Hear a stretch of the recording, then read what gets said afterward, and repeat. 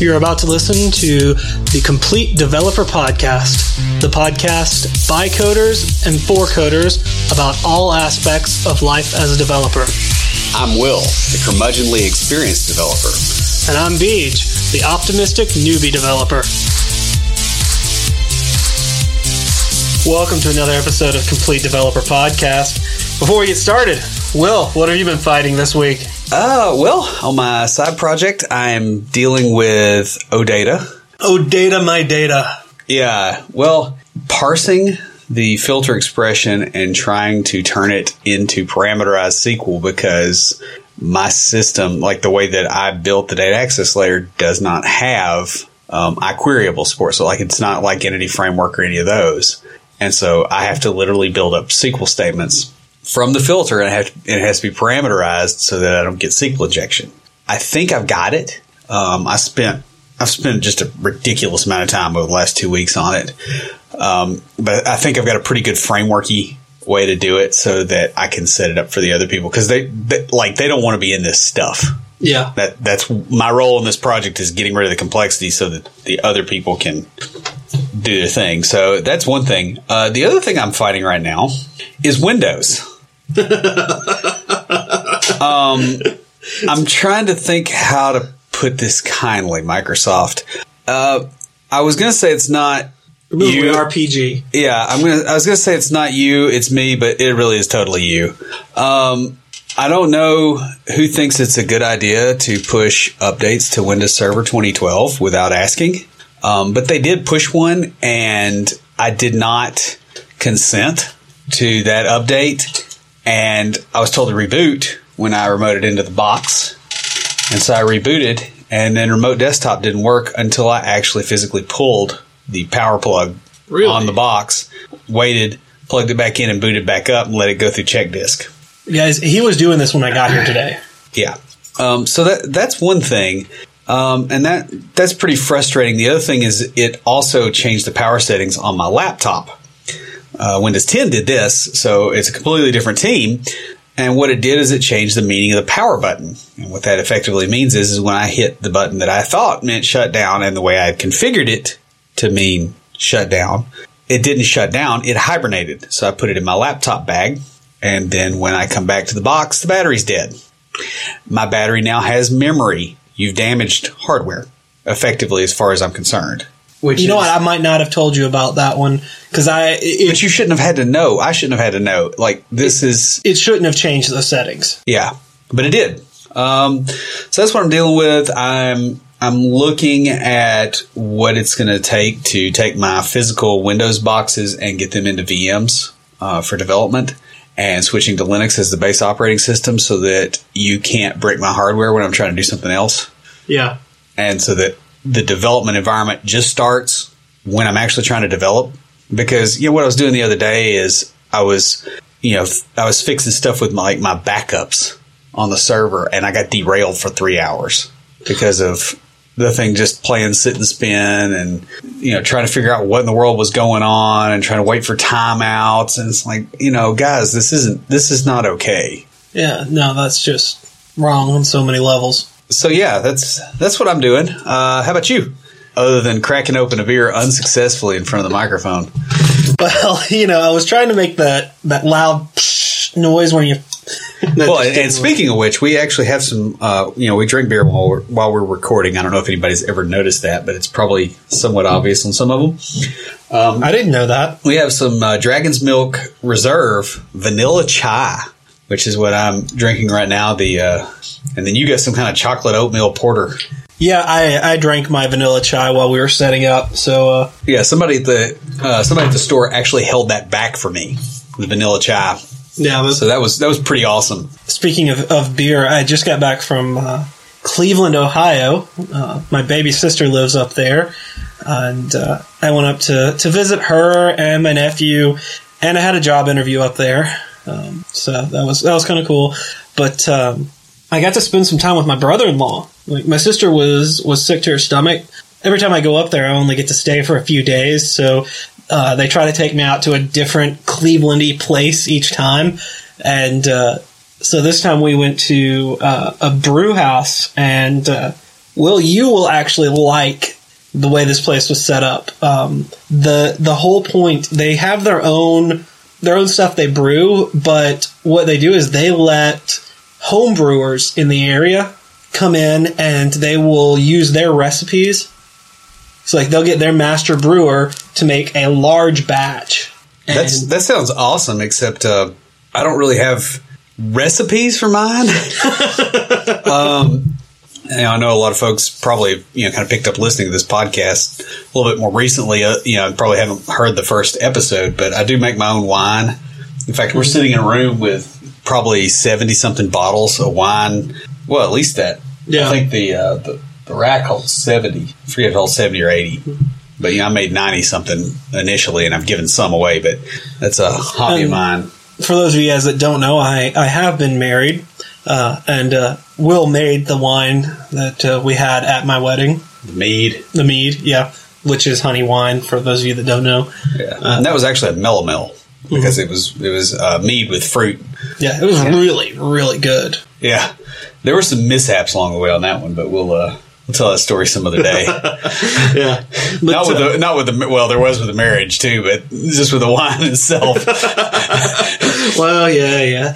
Like let's just say that there was a point at which I was picking blackberries off the ceiling. I remember that story. That was with that wine? That was that, yes. Ah, that kind of puts that together. Okay. And yeah, when the carboy blew, it sounded like a gunshot. Yeah. Speaking of things blowing, we're standing around the table filling our plates with food, and the champagne bottle they had for mimosas popped. Just sitting on the table. That's fortuitous. Yeah. And so that was kind of funny. Oh, I had a really good Bloody Mary. I know you're a big fan of those, and I've never been a big fan of them, but well, they never make them hot enough. My brother-in-law, he doesn't really drink it much either, but his friend brought over the stuff to make it and made him one. He's like, "You got to try this." And when we checked the ingredients, no onions, so I was able to have one, and it was phenomenal. Nice. But I had that, and I had something really awesome happen on the drive up. And it would have been earlier than that, but I don't know about you guys, but when I'm going to take a trip, I saved up about a week of podcast episodes to listen to. And my dad went with me. I dropped him off at my grandmother's on the way up to my sister's, and I almost scared him to death. I was listening to one of my top shows. There are 3 development podcasts that I listen to every week. And it's just, I look forward to those shows coming out. And I'll tell you guys, that's .NET Rocks, Code Newbies, and then my current favorite right now is the MS Dev Show. One, because the guys there are just awesome. I've talked to them on Twitter and stuff, and they're really cool. But they read my comment on the air. On the air. I know you sent me a message like in the middle of the day, and I was so excited. And I'm looking at it going, wow, you kind of got some notoriety there.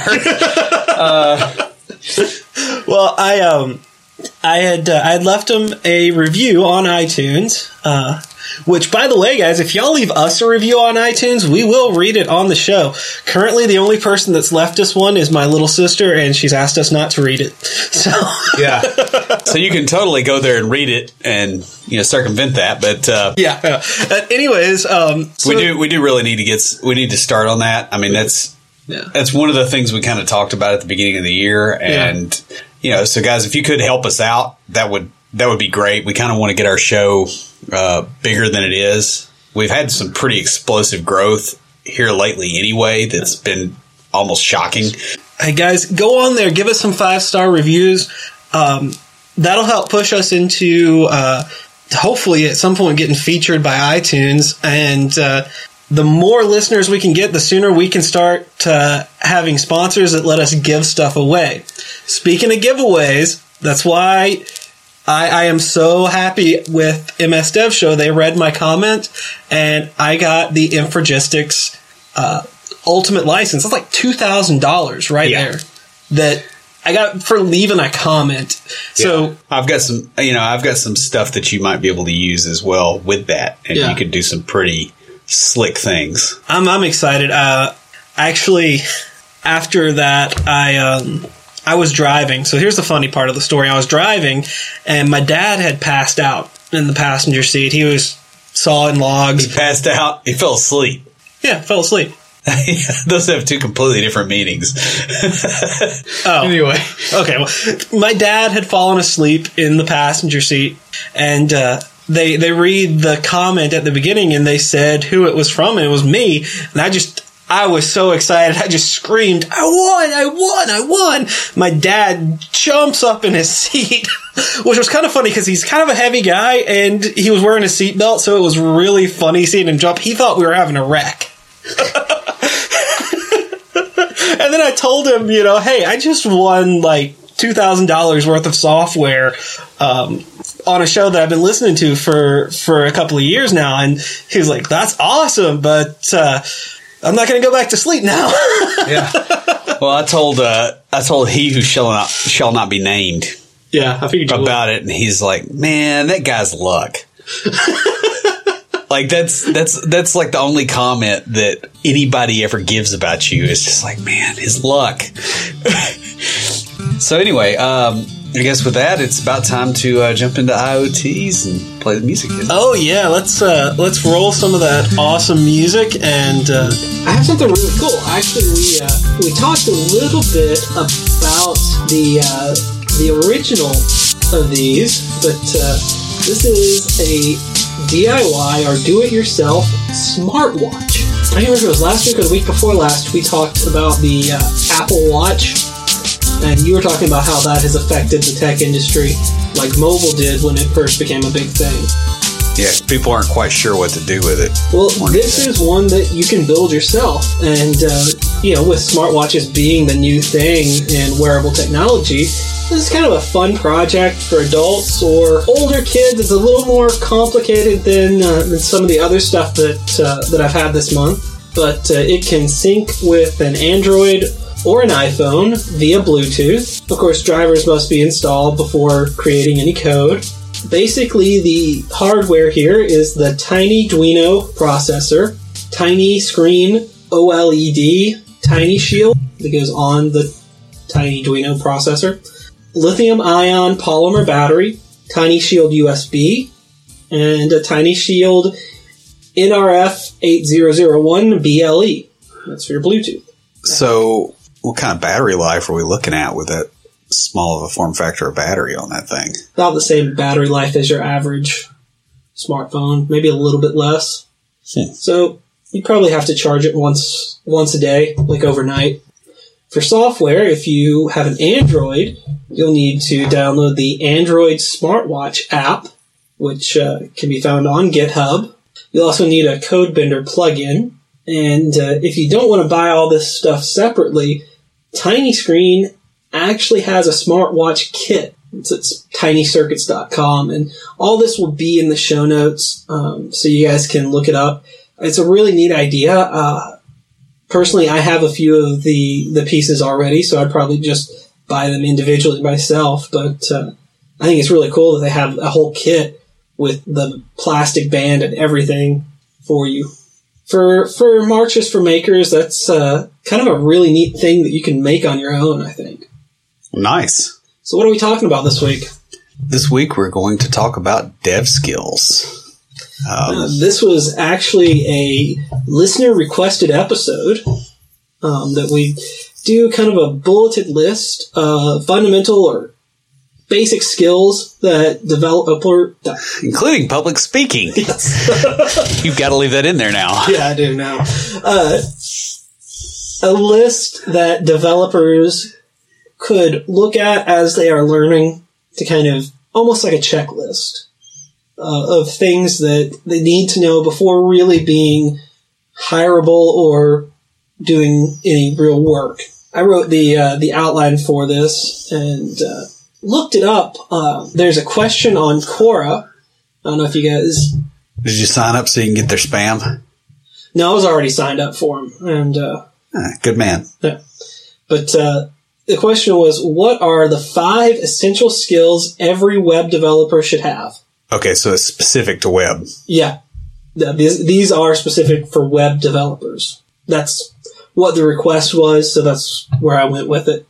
There were 91 different answers. Wow. And they ranged from technical skills to personal skills to interpersonal skills. Quote that I got from one of the answers by Elise Taylor. The idea here is that most of us should already know most of what is on this list. But there just might be 1 or 2 items you haven't really looked into before, don't fully understand, or maybe never even heard of.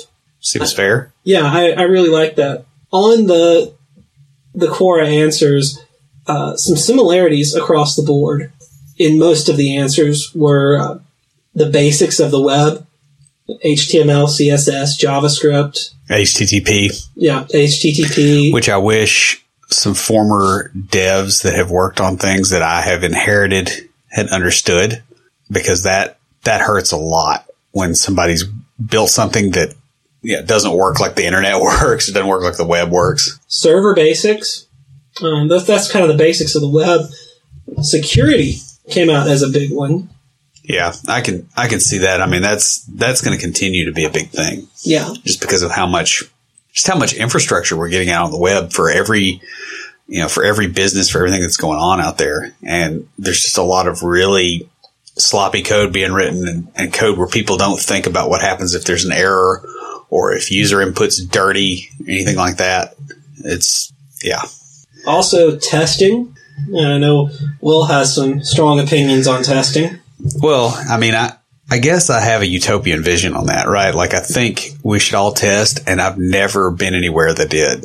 Yeah. With any, I mean, that's not the kind of situations I go into anyway. Mm-hmm. But yeah, I wish we had more tests, especially like automated regression testing. You got some neckbeard coming in that hadn't seen the code before, and then they break something 3 pages over when they change something. If you had a regression test, you'd know that instead of finding out, 6 weeks later. Yeah, that makes perfect sense. Yeah. And then finally on the similarities was a willingness to learn. Almost everybody had some type of that in their answer. Now, some interesting answers. Just a few, because I didn't look through all 91, but I kind of scanned through them, and I found some interesting things. And I pulled about 4 of these of just the ones that I thought were good. Etiquette on sites like Stack Exchange, Stack Overflow, and GitHub. Yeah, I would agree with that. There's a lot of people that don't seem to understand how those sites work, and you really have it at both ends. You got the folks that are basically asking for questions to be answered that are their homework questions in school. You'll see a lot of that, and that's rude. Go learn. And the other thing you'll see is a lot of people having the read the effing manual mindset. That's the Linux community gets branded with that a lot, but it's everywhere. And we're going to get into a little bit of this later on when we talk about our list of necessary skills. Next would be pulse on the industry and on the user. Yeah, I would agree with that. I mean, a lot of people are pretty disconnected. I mean, the Silicon Valley bunch have got an idea that everybody's on Twitter and everybody's on social media, and everybody, has got the newest, social network for chimps. And most people really don't. It's a different world between the world in Silicon Valley and anywhere else. Yeah.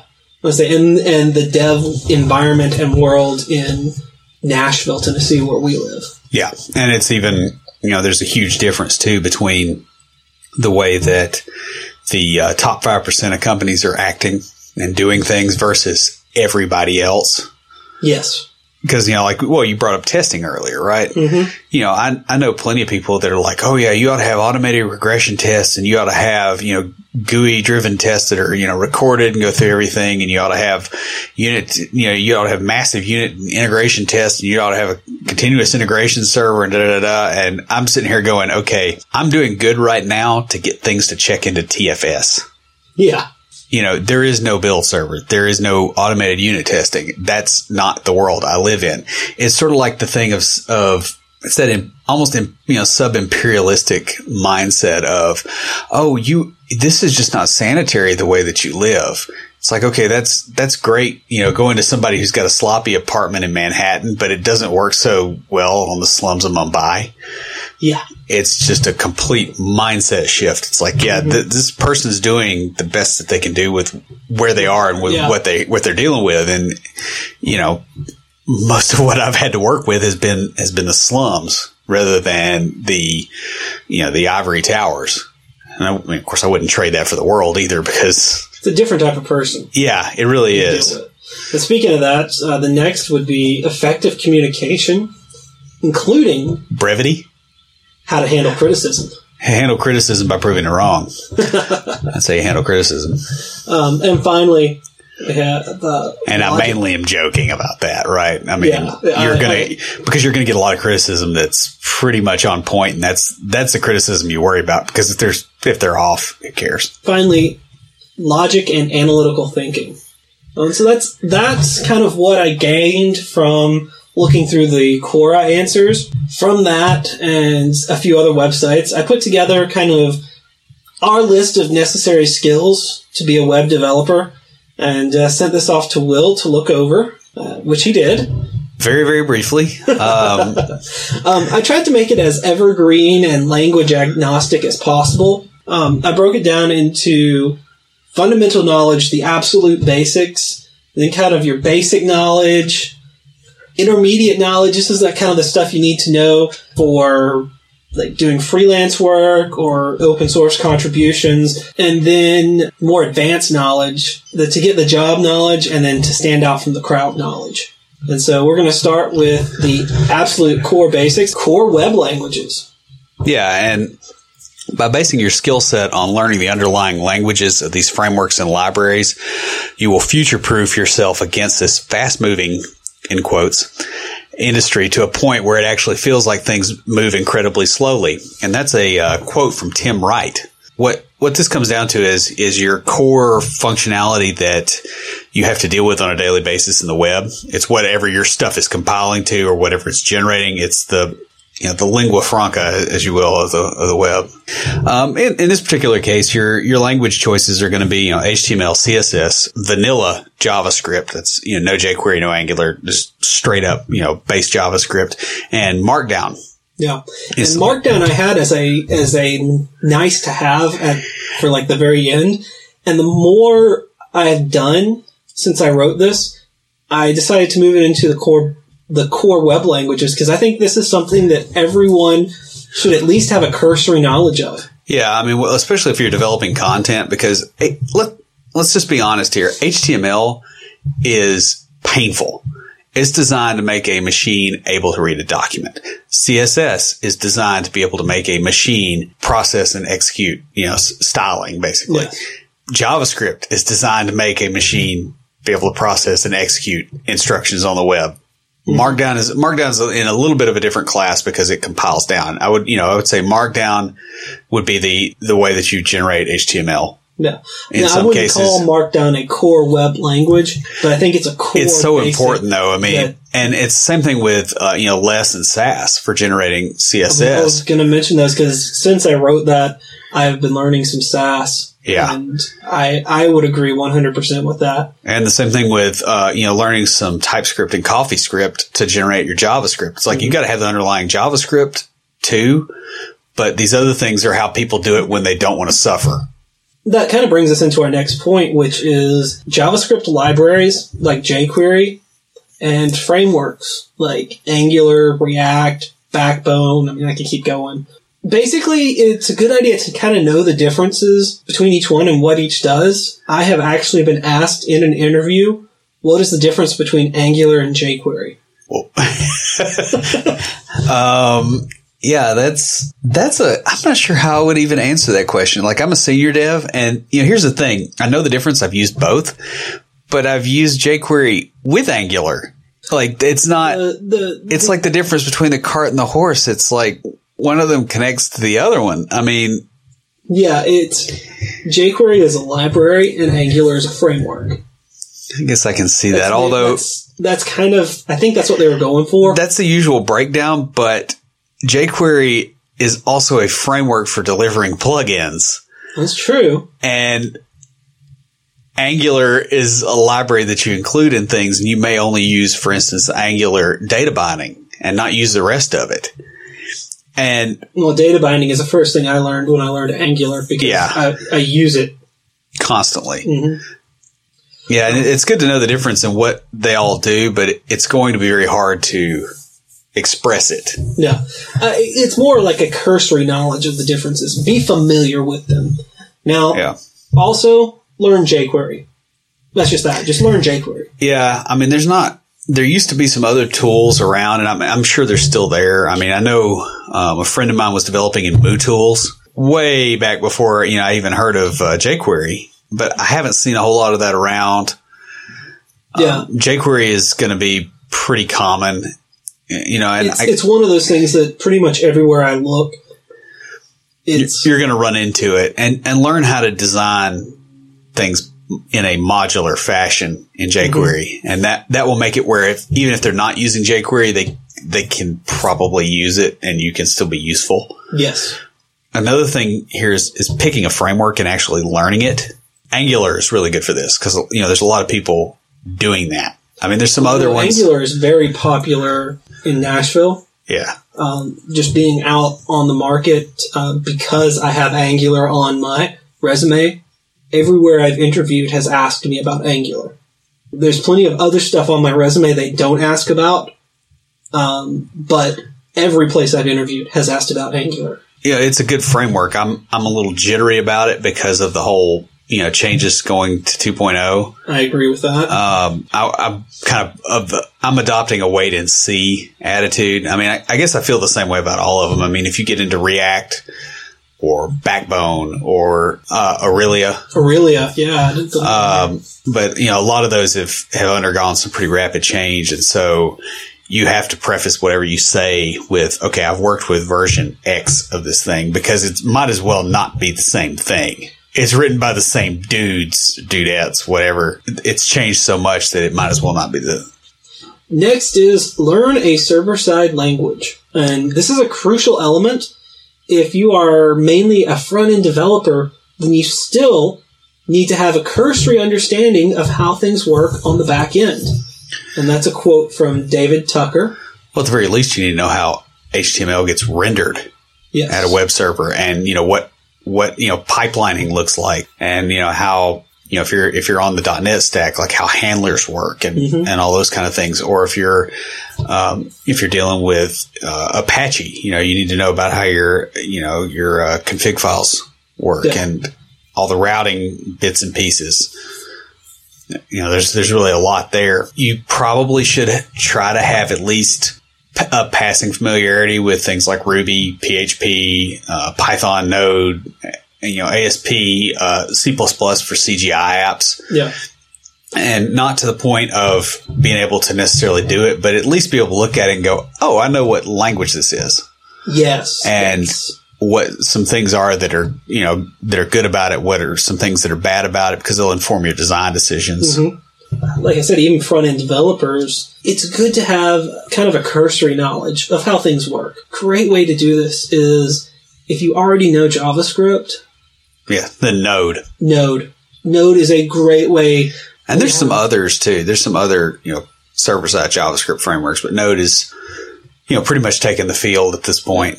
Well, we have a friend that's a front-end developer and wanting to move to the back end that is getting into it through Node. Yeah. And that's a good way to do it. Yeah. And I think that's a great idea. We have conversations on a regular basis about that. Yeah. And the real point is to be able to create or figure out how the pieces fit together at the very least for an entire chain from the front end of the app all the way back to the back end of the server, including talking to a database. That will open up a lot more job opportunities for you versus, specialization drives your price higher. Generalization drives your ability to get employed. Yes. So you want to balance those appropriately for the market you're in. Like you want to be first order ignorant about everything. And what I mean by first order ignorant is that you know what you don't know, not you don't know it, But the thing that drives up your income and your ability to get in there and actually do something is specialization. Because how are you going to, like, okay, I've been developing, full time since I got out, right? 2003 to now, right? So 13 years ago, I was at my first job. How would you, just coming in, outmaneuver somebody like me? Be a lot cheaper. Well, you're cheaper, but so is a senior dev in Hyderabad. Trying to win on price, you're going to get driven into the dirt. You can't win on skill set because I've been developing mine for over a decade. Right. You can't win on the broad, systems architecture thing. What you can win on is a narrow subset. You can get a beachhead. You jump in there and you go, oh, hey, I do Angular. And I do Angular 2, and I can tie it into jQuery UI, and I can tie it into EXTJS. And I've got 2 or 3 things that I can do on the front end that are really difficult and fairly new. Or I can do React. It's like, okay, we're going to a React strategy. Okay, well, I can go get a Pluralsight video and I can start learning it. But if you're jumping in and you already know it, you're cheaper and you're ahead of me and you're here. You beat me. You beat Hyderabad. That's how the game's played. That way. That makes sense. Yeah, explains kind of some of the. And I don't know. And I keep down. Yeah, well, and I keep using the phrase Hyderabad. That's one of those things. I'm not sure if that. I've been reading a whole lot of old. You guys can't see it, but he is looking it up right now. Yeah, because the name of the place may have actually changed, and I'm so sorry if I. Right, well, while Will looks that up, next is a cursory knowledge of APIs, AJAX, and callbacks. And this is under absolute basics.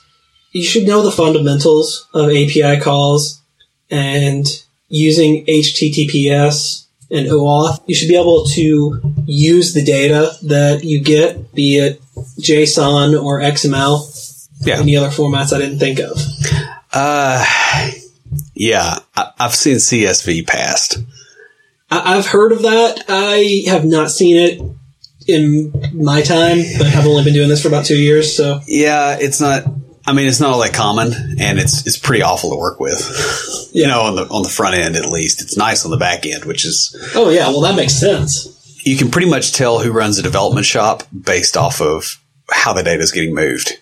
Like if it's front end developers, there's going to be JSON flying all over the place, and if it's back end developers, it's going to be like XML, CSV, something like that. And I was correct on the Hyderabad still being the name of the city. I knew that a few cities had they changed they rebranded, as it were. I've been learning Hexo, and for their configs they use YAML.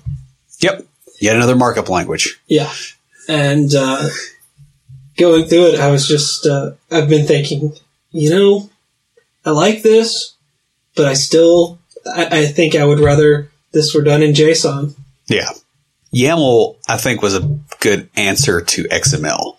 I agree. Like, if you look at it as an answer to XML versus an answer to JSON, it makes a lot more sense. Yeah, I agree. And knowing that, I actually do like using it, but my mind goes to most of the APIs that I've worked with send data in JSON. Yeah.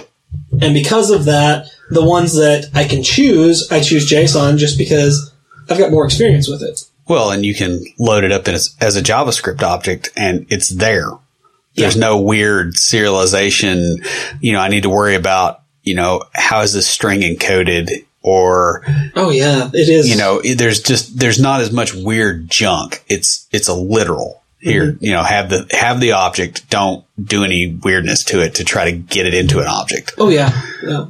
Of course, on the other end, it's a whole lot more painful. Mm-hmm. Like if you're using a statically typed language and you have to parse JSON into some custom structure, and the JSON may be completely different, it hurts. You've been through that recently, actually, so I don't need to tell you. Just kind of like sitting here with I forgot about that. crap-eating grin on my face. Yeah. The last thing that we have under absolute basics is editors and IDEs. Yeah, and you need to be comfortable with at least, using one. Like if you go in and you go, okay, I've done everything in Notepad and on the command line, is, if you come in and you say, okay, I've done everything in Vim and on the command line, that looks a lot different than going in and saying I've done Notepad in the command line or Notepad and, some tool. Notepad++ is a different story. Yeah, and Sublime and all those kind of things. But you want to get comfortable enough with different editors so that if you're ever asked to do something, you can do it. And I would suggest at least getting a cursory knowledge of the IDE for the server-side language you're learning. Yeah. Well, or at least, one of them. Whatever the best one, whatever the top one is that's in a reasonable price range. Because some of them are a bit high. Like, I would not expect somebody to be comfortable with, super comfortable with Visual Studio, even though, there's a free version, but there's a lot. Well, there's a lot more. There's a lot you couldn't do with the free version, though. With the 2015 community, they're really opening up. Yeah, I mean, there's stuff that I'm sure there's Apple tools though that you can't get at a reasonable I don't price. know that much about Apple, but I was going to say because you don't like being broke. Yeah, that's how that works. There are some functionality in 2015 community of Visual Studio that until 2015 you had to have the enterprise edition. Yeah, to use. So they're really opening that up, but especially a lot of the kind of non-Microsoft, non-Apple specific web languages have good open source IDEs. Yeah, they do, and on those also being comfortable with some of the free tools doesn't hurt either. Some of my favorite development experience was working on Ruby on Rails using Vim. Oh, that was really cool. Yeah, you could just jump down and you could do stuff on the console and then be right back up into your text, and your hands never left the keyboard. Vim is really neat. Yeah, I had problems with Ruby packages. That and the fact that there's not a whole lot of Ruby jobs here compared to .NET.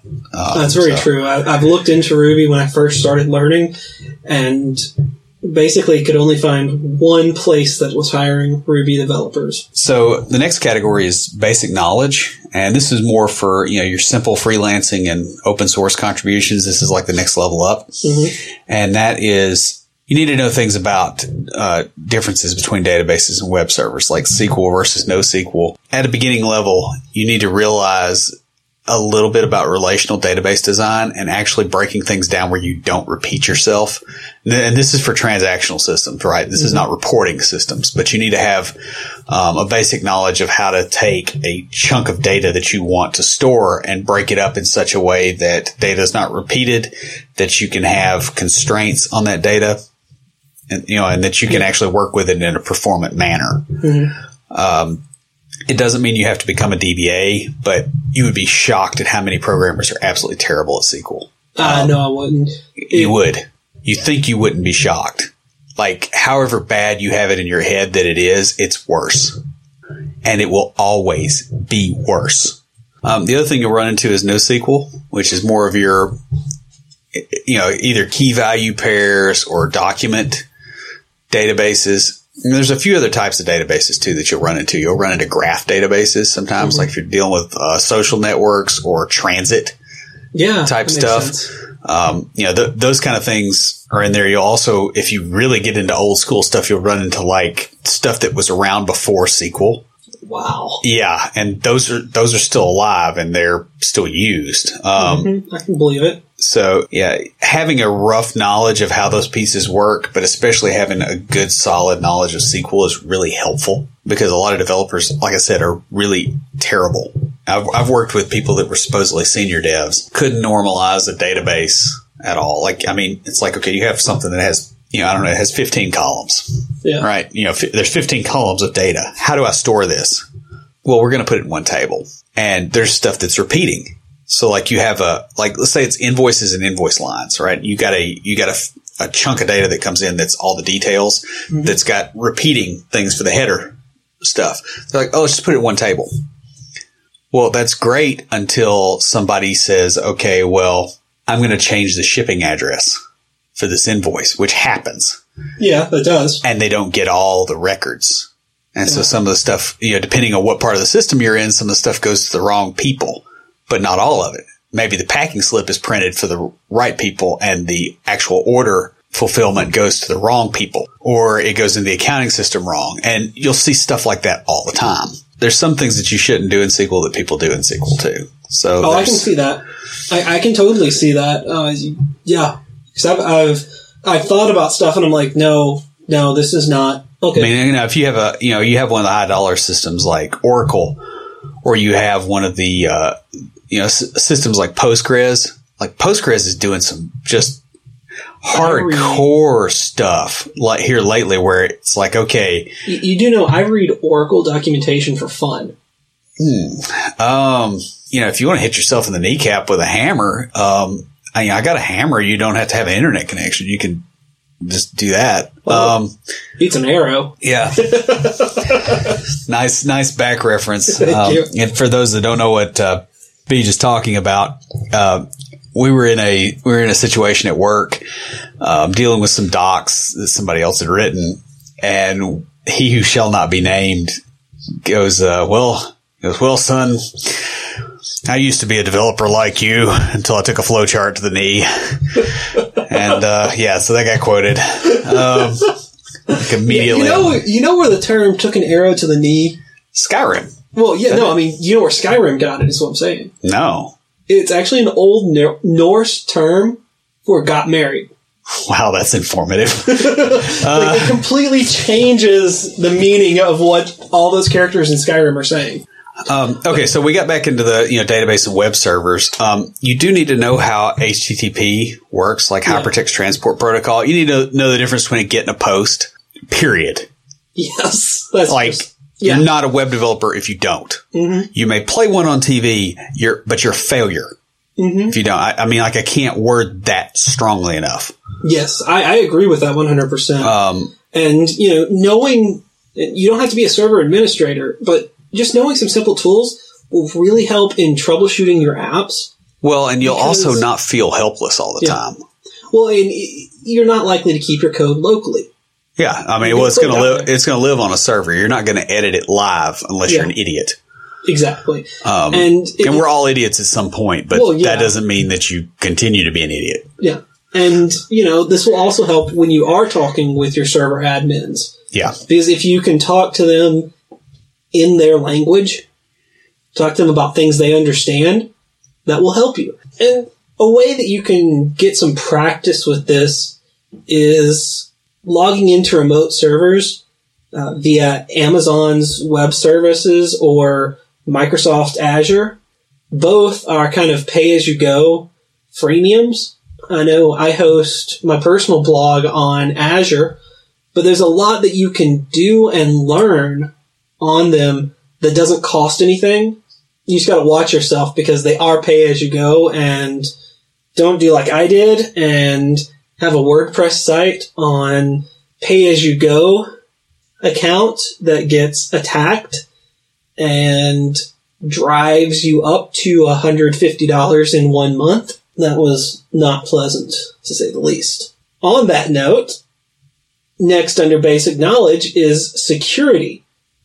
We actually have an upcoming episode on cybersecurity. This was another one that we had been throwing around the idea, but then it was specifically requested by a listener, and so we will be doing one on security. First off, the OWASP development guide is a great resource and something that you guys should look into.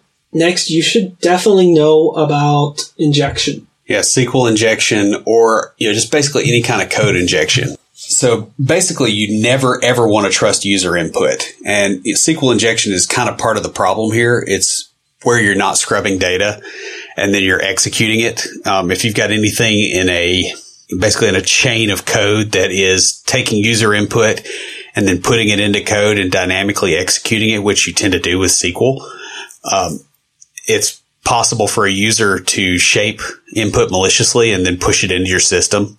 And, this is kind of a high level overview, and we'll get into this more in the security episode. But if you don't know what we're talking about on this, it would be a really good idea to look into this because there's a lot of very vulnerable code out there.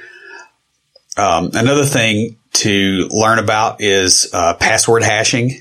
So, you need to learn about how to salt passwords in such a way that you can prevent things like the rainbow table attack and those sort of setups. You also need to know enough to avoid MD5 or SHA. Those are kind of weak cryptographically. Like being aware of that when you go in and have a discussion with somebody is... Well, the big key here is that those have been cracked. Yeah, and flat out. You really need to know what has and hasn't been cracked. And there's some really good stuff, and we're going to get into that in the episode we have coming up on it. Well, when I wrote this, I wanted to get that out there for anyone that didn't already know.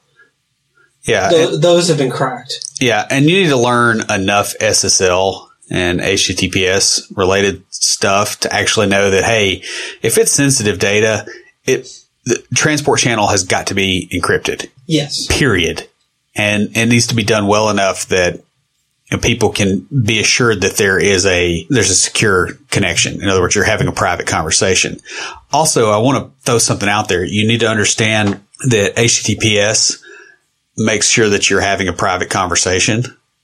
It doesn't mean that you're not having a private conversation with somebody you shouldn't unless you do the certificate validation and do all that, right? Because you can have a secure conversation with the devil. That's effectively a very good on the web. So just bear that in mind. You're not, just because it's HTTPS doesn't really get you out of it. Like there's that whole private key infrastructure and all those bits and pieces that you need to, at the very least, have a rough idea of how those interact, because it's very possible to do very dumb things and look like you're being secure. And the next thing you need to know about is source control. And this is yet another one that's going to be an upcoming episode. There's a bunch of different source control systems.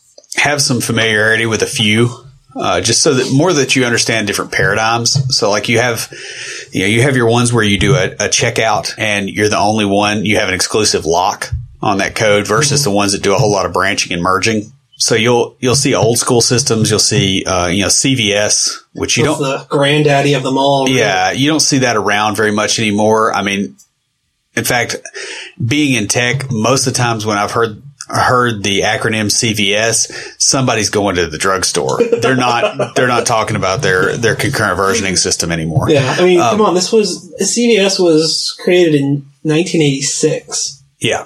I mean, I was 5 years old in 86. Yeah. And then there's a few others. There's Subversion and Git.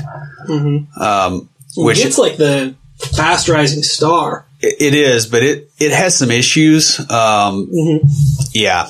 And I'll have to see if I can find it. There's some blog posts that get into the ability to actually really booger up a repository with Git because of the way some of the things work to the point that you lose data. I just think it's neat that the Git was originated by Linus. Yeah, well, and it was him scratching his own itch, which is fair enough. It does work. I've used it quite a bit. Another one you'll run into is Mercurial, which is in my experience a little bit mercurial as far as its. Well, it's designed for larger projects. Yeah, and I've had weird things with it, but whatever. And then there's some other ones that are not used as much. So you've got like Bazaar and LibreSource and Monotone. And then we come to TFS. Which, interestingly enough, he who shall not be named posted a quote from me, our illustrious Will. So I'm going to let him read the quote that he said today. Yeah. So TFS problems are like electricity in a puddle of salt water. It doesn't matter where you touch it, you're still in for a shock. And yeah, we were having a little bit of TFS problem today. And yeah, I think a lot of it is actually the Visual Studio integration more than it's TFS. But it can be a little bit not fun to deal with. I've heard from you and from many other people. Yeah, I mean, like, the big thing with TFS to remember is that it's better than SourceSafe. Well, there's that. Yeah, pardon the phrase, but that's the better than Mississippi of source control. The Alabama of source control? Well, I mean, like how in educational rankings, like Mississippi always ends up in the bottom. Mississippi is in the bottom of everything except for obesity, which is the top. Yeah. I used to live in Mississippi. I know these stats. Yeah. But they got that reputation for any number of historical reasons. And TFS is basically the source control equivalent of whatever state is just beating Mississippi. That's 49th on the list. Alabama. Yeah, usually Alabama. No, like seriously, their state motto should be, at least we're not Mississippi. And people I know from Alabama will say that. Yeah, but sometimes it's Louisiana and sometimes it's Arkansas too. There's a few other states that... I've heard people from Louisiana, because I live there too, say, at least we're not Mississippi. And then every so often it'd be West Virginia. But anyway, yeah, it's at that level. And we really don't have time in the episode outline for me to really say what I think about TFS most of the time. And we're a PG audience. So I can't get into very specific references to the non-branching of people's family trees and those sort of things. So we'll just leave that where that is, and we'll move on along with life. Finally, under basic knowledge is the ability to make effective estimations. And originally I had put this a little further down under kind of the intermediate to get the job knowledge. But the more I thought about it, the more I thought, if you're going to do some freelance work, as I have done a little bit of, you need to be able to make estimations. Especially if you're doing fixed bid. Yes. Because otherwise what ends up happening is you go, oh yeah, this will only cost $1,000. And then you work for like 90 hours for that $1,000. And you're going, I could have flipped burgers. Yes. And not had to deal with TFS. Yeah. If any, all other things being equal. Yeah. And you don't ever want to be there. So being good at estimation is important. And the biggest thing there is learning from other projects, because if you can actually keep good notes about how much time it took to do certain things and, what you learned from it, you can go back to those. And I don't have very good notes, but I have a very good memory on those kind of things. And that really helps a lot. We had a whole episode on time trackers. Yeah. It's actually been one of our most popular episodes. Yeah. And I can look at mine, although sometimes the detail is not there because I wasn't recording at the level that I needed for retrieval so much as just, being able to fill a timesheet. But it ties hand in hand with the development process. Yeah, it really does. I mean, it's part of it, because some of the deal is also knowing when to cut your losses on things. Well, this episode ended up going a little bit longer. All right, it ended up going twice as long as we had originally planned. So we've cut the episode in half, and we will publish the second half next week. That half will include the intermediate knowledge and the advanced knowledge, as well as a few honorable mentions or nice to haves. So closing out the episode, Will, what do you have for us this week for Tricks of the Trade? Just a little thought here. We all talk about how we solve problems, right? That's kind of the cornerstone of what we do. I want to throw something out there that a lot of us kind of fail at doing, because I've done this quite a few times of late. And that is to look at the data, because it's very easy to, especially with optimization problems. This is one that's burned me a lot, is to go, okay, well, this thing is slow at this point, because I know that, okay, well, like for instance, I'm manipulating a bitmap. Oh, well, it's slow doing set pixel and get pixel and, .NET, parlance, because of the way that it does a lot of things under the hood, right? And you're like, okay, I want to pin this bitmap and I want to do this and I want to do that. The thing that's actually slow is a larger processing pipeline for the whole thing. Well, okay, it's slow because I'm reading the bitmap over the network, and it's slow because I'm doing operations at a pixel by pixel level instead of reading it in and drawing it on something and then rendering lines or whatever and then saving the bitmap off. I'm trying to do things. So the important thing here is to start actually collecting real data, get actual stats on things. We've had to troubleshoot several systems at work lately that have gone down, where we've had hard disk problems. We've had various server problems. And one of the things that comes out in all this is being able to look at it and go, oh, okay, this thing is, for instance, it's very slow doing this process, right? Okay, cool. Well, I think it's this. I think it's Comcast with their network latency that's burning us. Mm-hmm. And then you get in there and you poke around and you go, oh, wait, hard drive utilization is going through the roof right now. Why is that? Well, okay, there's something that's beating up the hard drive, but it shouldn't be beating it up like that. You go poking around and you finally realize that, oh yeah, we have a RAID controller and there's 2 hard drives attached to it and one of them is died or darn near dead, right? So it's writing, but it's not dead. So it's just being slow and it's slowing the entire thing down. Until you actually get some kind of real data, you don't know what the problem is, because you can think that it's your app and it's something way down in the stack that, it's controller level stuff. There's a hard drive problem and there's a firmware problem because it doesn't recognize that the drive is messed up. So if you're looking at a problem, try to get enough data where you can actually determine what the problem is before you set out to solve it. That'll save you a lot of pain and suffering.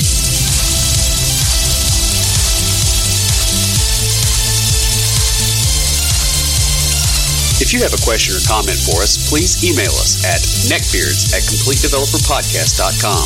Our theme music is an excerpt from Stand By for Titanfall by Pure Bells, available on SoundCloud and licensed under Creative Commons. The intro music for IoTs is Hillbilly Hip Hop by Jason Belcher. For references, show notes, and to sign up to our email list, be sure and check out the website at www.completedeveloperpodcast.com. You can also follow us on Twitter at CompleteDevPod and like our page on Facebook to keep up with news about the show. Thanks for listening. See you next time.